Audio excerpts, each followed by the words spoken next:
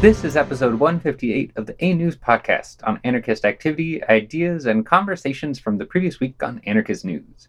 It's designed to be useful to anarchists and the anarcho-curious. Give us feedback and constructive criticism by email at podcast@anarchistnews.org. For more information and usually some good commentary, see you at your favorite non-sectarian anarchist site, anarchistnews.org. This week's reading is the text of Indigenous Action's Anti-Futurist Manifesto. The manifesto is available for printout, which includes pictures and things I can't do with my voice. Rethinking the Apocalypse, an Indigenous Anti-Futurist Manifesto from Indigenous Action. This is a transmission from a future that will not happen, from a people who do not exist. The end is near. Or has it come and gone before? An ancestor. Why can we imagine the ending of the world, yet not the ending of colonialism? We live the future of a past that is not our own. It is a history of utopian fantasies and apocalyptic idealization. It is a pathogenic global social order of imagined futures built on genocide, enslavement, ecocide, and total ruination. What conclusions are to be realized in a world constructed of bones and empty metaphors? A world of fetishized endings, calculated amidst the collective fiction of virulent specters. From religious tomes to fictionalized scientific entertainment, each imagined timeline constructed so predictably, beginning, middle, and ultimately, the end. Inevitably in this narrative, there's a protagonist fighting an enemy other, a generic appropriation of African Haitian spirituality, a zombie, and, spoiler alert, it's not you or me. So many are eagerly ready to be the lone survivors of the zombie apocalypse. But these are interchangeable metaphors, this zombie/other, this apocalypse. These empty metaphors, this linearity, only exist within the language of nightmares. They are at once part of the apocalyptic imagination and impulse. This way of living, or culture, is one of domination that consumes all for its own benefit. It is an economic and political reordering to fit a reality resting on pillars of competition, ownership, and control in pursuit of profit and permanent exploitation. It professes freedom, yet its foundation is set on land stolen while its very structure is built by stolen lives. It is this very culture that must always have an enemy other, to lay blame, to lay claim, to affront, enslave, and murder. A subhuman enemy that any and all forms of extreme violence are not only permitted, but expected to be put upon. If it doesn't have an immediate other, it meticulously constructs one. This other is not made from fear, but its destruction is compelled by it. This other is constituted from apocalyptic axioms and permanent misery. This othering, this weight code disease, is perhaps best symptomized in its simplest stratagem, that of our silenced remakening. They are dirty, they are unsuited for life, they are unable, they are incapable, they are disposable, they are non-believers, they are unworthy, they are made to benefit us, they hate our freedom, they are undocumented, they are queer, they are black, they are indigenous, they are less than, they are against us, until finally, they are no more. In this constant mantra of violence reframed, it's either you or it's them. It is the other who is sacrificed for an immortal and cancerous continuity. It is the other who is poisoned, who is bombed, who is left quietly beneath the rubble.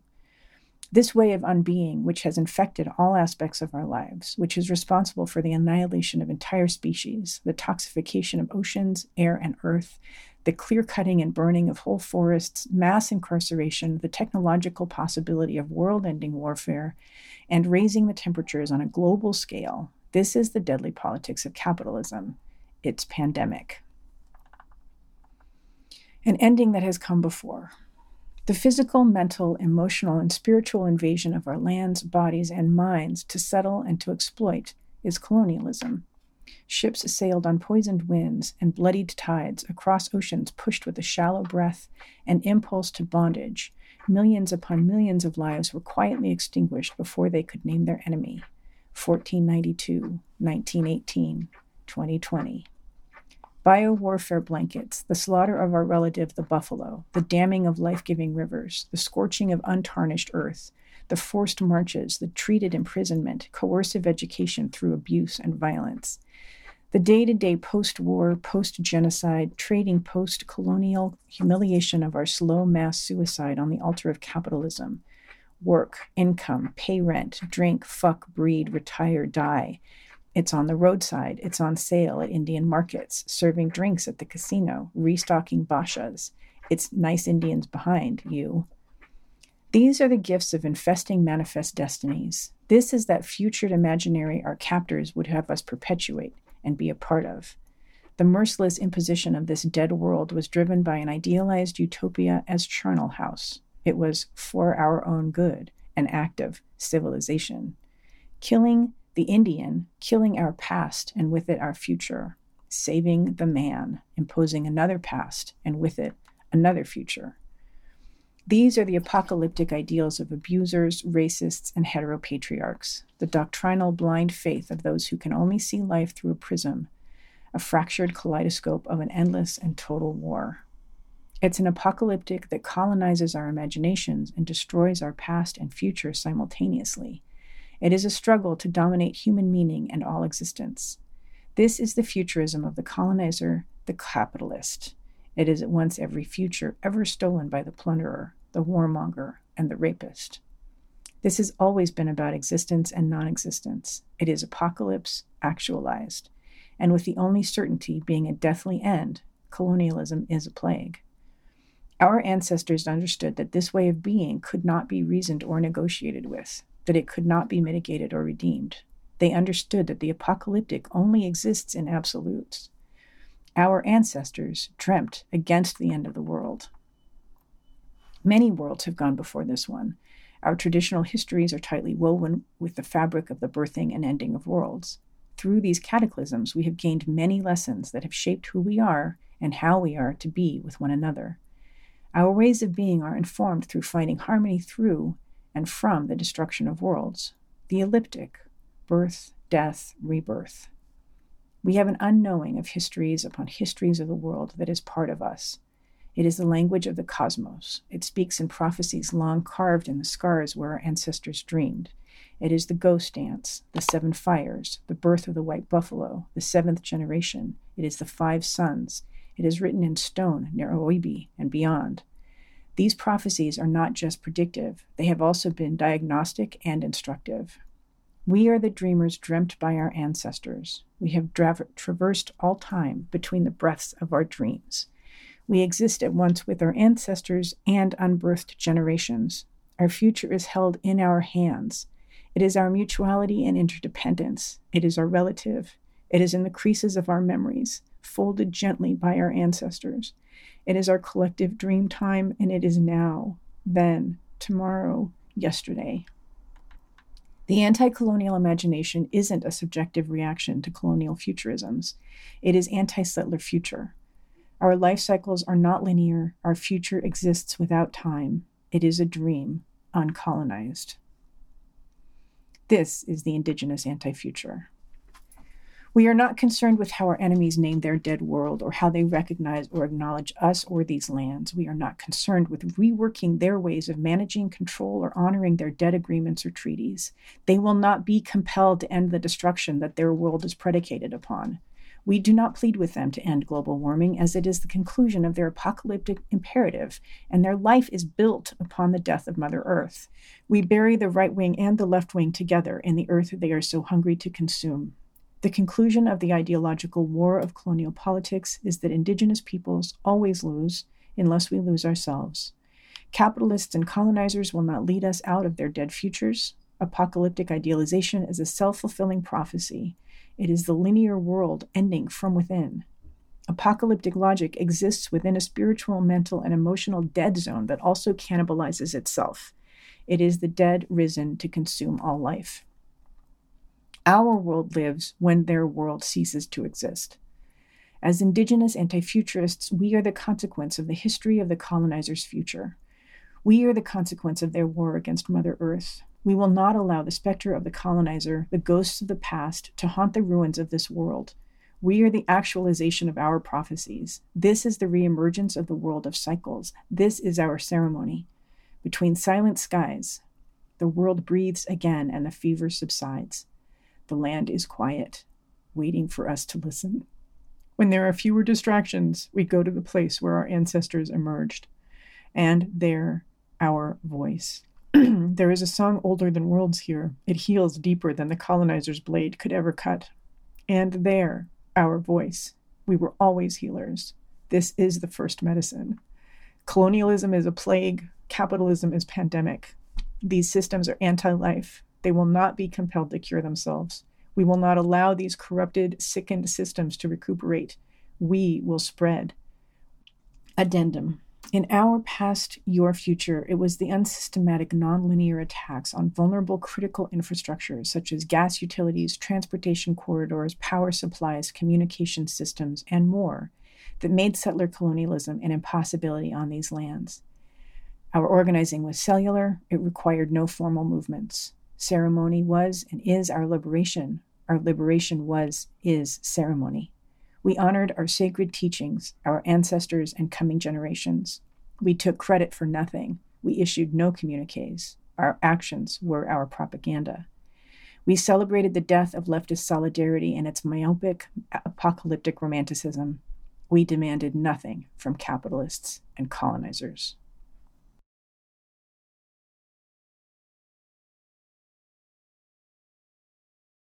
What's new this week? Raoul Vaneigem, Coronavirus, from Anon by Vaneigem. A translation by Not Bored, which at least used to be the pseudonym for a terrible anarchist, of a text that touches on a 1997 book on the catastrophic nature of the system's responses to catastrophes.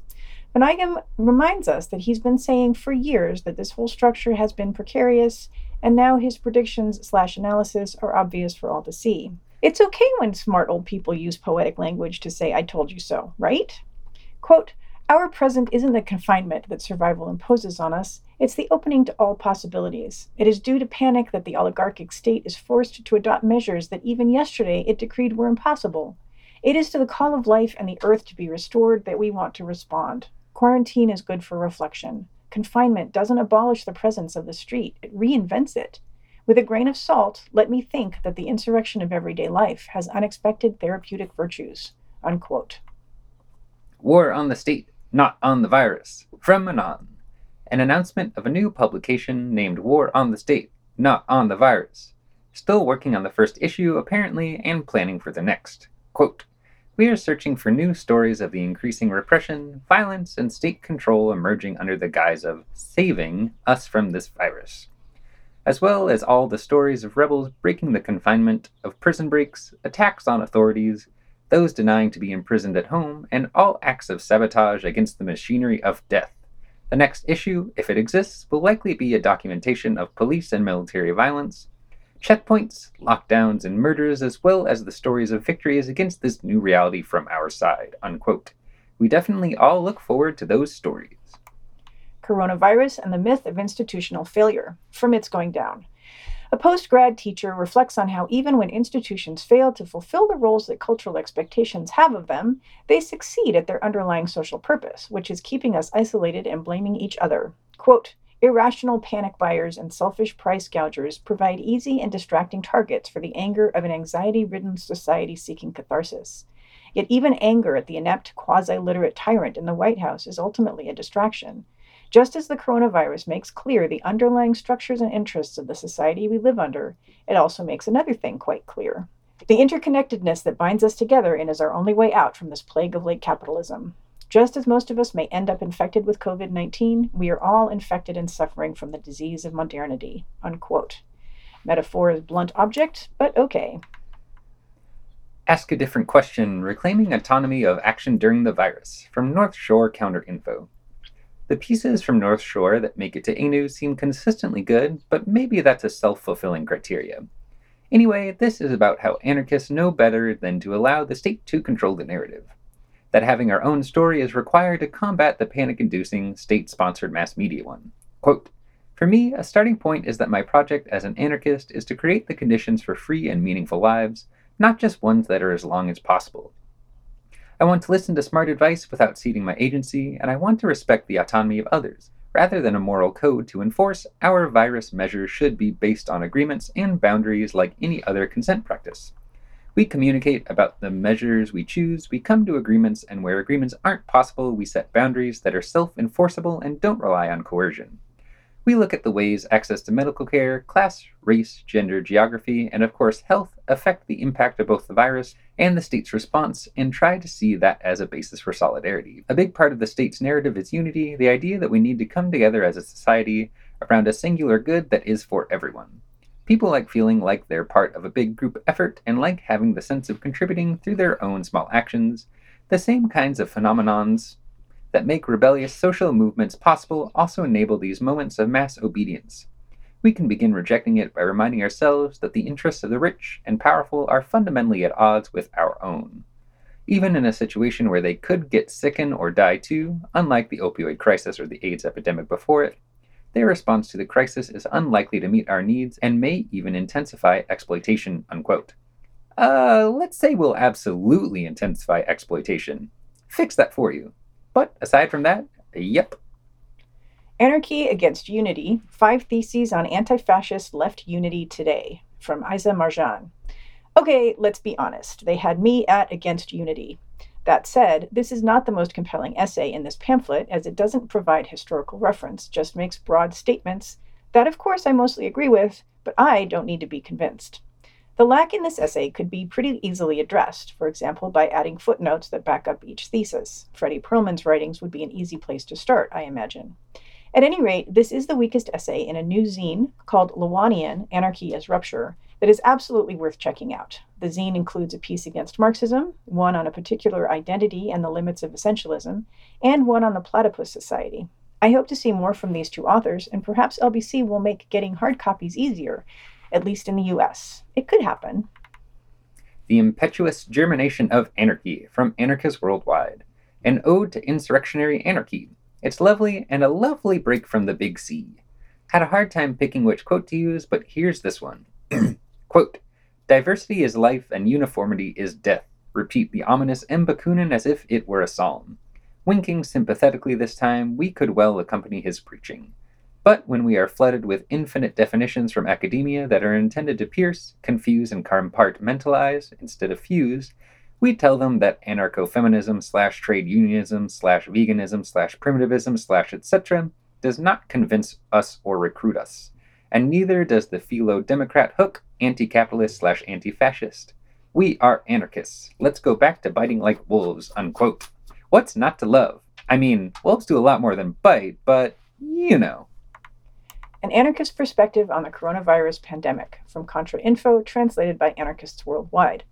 A brief overview of some of the international responses to COVID-19, including the funniest one-liner that I have seen so far about the U.S. policy, and ending with the following encouragement. Quote, "We will now outline some measures that we consider worthy of generalization, more of an inspiration than a program. Looting and organized redistribution of basic goods, the use of student occupations as collection centers, shelters for homeless people, and of course, street fighters. The boycott of any form of distance work or study so that the quarantine becomes a general strike. The immediate release of all prisoners as a central demand. Mass evasion in private clinics, free medical care for all. Rent strike, taking over empty houses. The hood is the best mask, evade the isolation of capital, deny immunity as a police device. The crisis is an opportunity, raise your fist and attack," unquote. Anarchy in Albion, Building Utopia in the Heart of Yorkshire, from Freedom News UK. An interesting-ish history lesson on Christian communes and intentional communities in the UK, which took their lead from Leo Tolstoy, rife with idyllic imagery such as this. Quote, "In fact, the commune stands in perfect contrast to the farm fields which surround it. It is now covered in fruit trees with a perfect balance of wild areas and areas dedicated to growing food. The biodiversity is such that a study of plant galls conducted by Sheffield University a few years ago found it to be one of the most diverse sites in the region, even more biodiverse than the nearby nature reserve. The commune had been run on organic, permaculture, agroecological principles long before these terms were invented, and it remains a perfect illustration of sustainable living," unquote. At one point, during a trip to visit Tolstoy, the author describes 2 communers being, quote, "stranded in Russia for 6 months, during which time Bertie tried to kill Tom," unquote. Still not sure if that was meant literally or figuratively. That's awesome. The Plague and the Fire, from plagueandfire.noblogs.org. announcing a new site in multiple languages and encouraging international conversations about international... What? Why? What did I write? Announcing a new site in multiple languages and encouraging international conversations on responses to this first doozy of a step toward full economic and ecological collapse. Quote, this site was born from the desire to share reflections and materials on the consequences of this epidemic. Nurture a discussion that allows you to compare the critical tools that give everyone the opportunity to act in the present. Without any more certainties, choosing to continue following the path of obedience can only offer the same uncertainties offered by its desertion, by the risky choice of the path that leads to revolt. An untracked path that leaves centuries of domination behind to explore a future of liberation. To trace this path, or at least to try to follow it, it is necessary to open a debate, continually discuss how dominion reacts to the evolution of events, understand how to hit it, and how to support the riots that will erupt. Unquote. 10 Premises for a Pandemic by Ian Allen Paul. This doesn't provide much new in the reflections on the big change/continuity that we're in the middle of, but what I did appreciate about it was the way it referenced emotional language against those who usually use it on us. Quote, as we struggle to organize care, capitalism may very well rely upon all of our compassion and solidarity to survive the pandemic before returning at full force and plunging us all into only more intense states of precarity, into more uncaring forms of work, and into deeper and deeper debt, unquote. On the face of it, this point is about how things that get us through this phase of global shifting are also likely to make things worse in the long run. But troubling the context of such capital G good things as compassion and solidarity is something I generally find useful. As with the best of the pieces on the plague, this one encourages us to use our current situation as a poke to our imagination, creativity, and agency. Arguably, we didn't really need a plague for that, but maybe we did. Here we are. Word from Eric amid the COVID-19 outbreak, from supportericking.org. So, of course, the prison population is one of those test places where the state and corporations test out what they can do to people who have been othered. And Eric's support is giving us an inside view on what that looks like, at least for one prison. Many there are in isolation, there is not care being taken with sick guards, no legal visits for anyone, etc. People, including Eric, are still getting mail, and it might work to send him books, so give it a try. Rethinking the Apocalypse, an Indigenous Anti-Futurist Manifesto from Indigenous Action. This is what was read in lieu of an editorial this week. Enough said.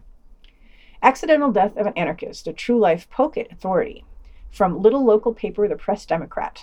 This appears to be an announcement for the production of the titular play in Sebastopol, California, the opening of which has been delayed until May. Quote, the play, opening next week at Main Stage West in Sebastopol, is inspired by an actual death. Italian rail worker and anarchist Giuseppe Pinelli died in December 1969 under mysterious circumstances while in custody at a police station in Milan, Italy. Pinelli was accused of the notorious Piazza Fontana bombing 3 days earlier that killed 16 people, but he was cleared of the charges after he died, unquote.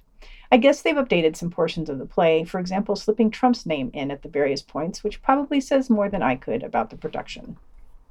Stay at fucking home from Freedom News UK. Someone is scared and wants people to respond to the plague like good citizens.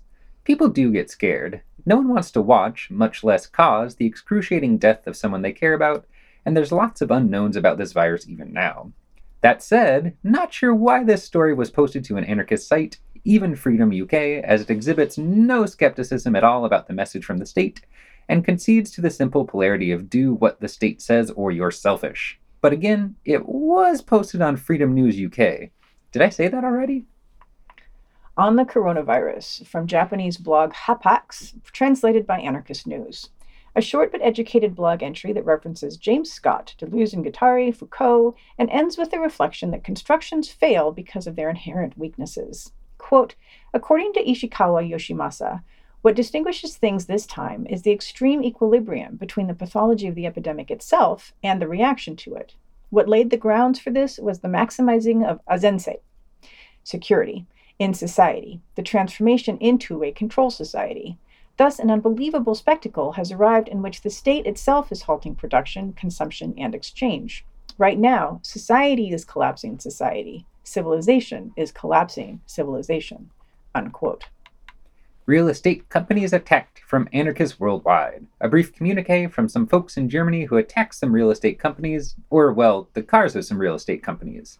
Listing out the various authoritarian responses to the current pandemic, this piece picks up a theme common to a lot of coronavirus discussions. Quote, an intensification of the technological attack, the switch to web-based homework, the relocation of cultural encounters such as concerts or parties to virtual spaces, online school lessons, the displacement of retail stores by online commerce, and the analysis of mobile phone data for biopolitical population control, to name just a few examples, unquote. Don't forget, kids, that phone is the snitch in your pocket, and as we all know, snitches get a stitches.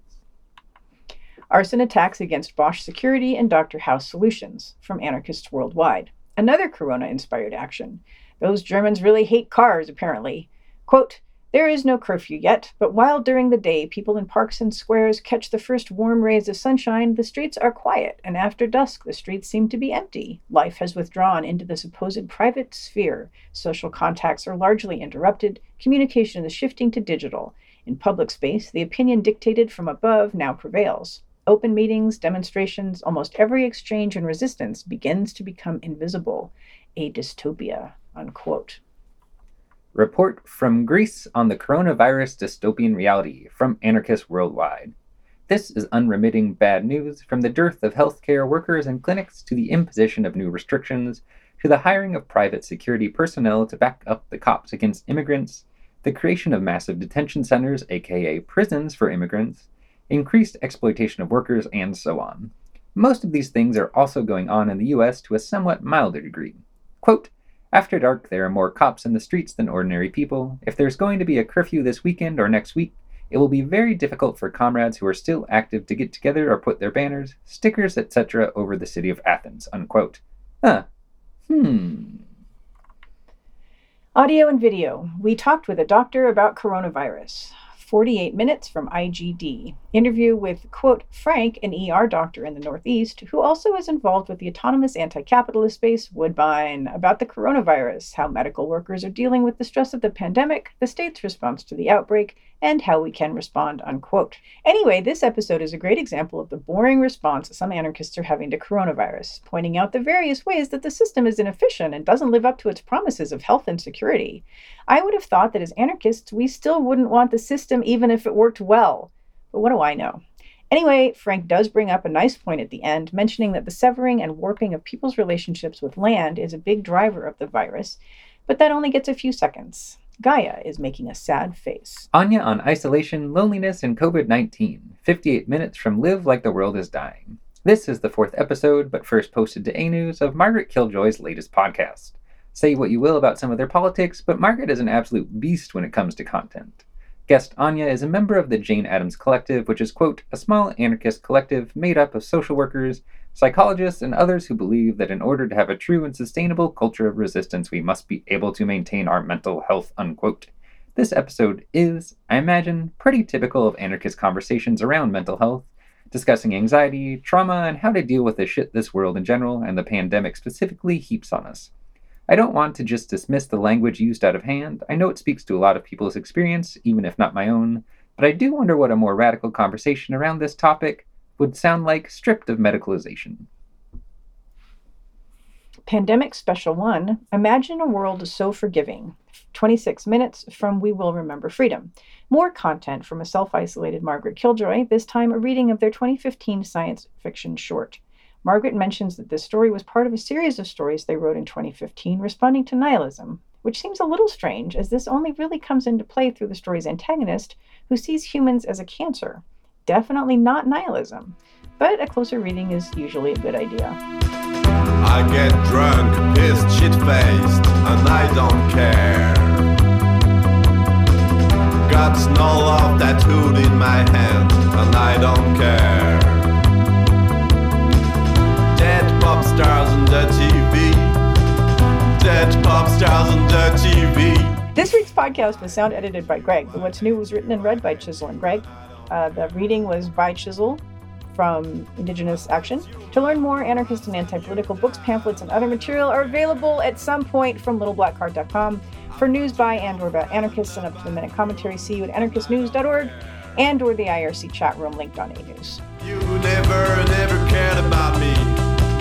You never, never cared about me.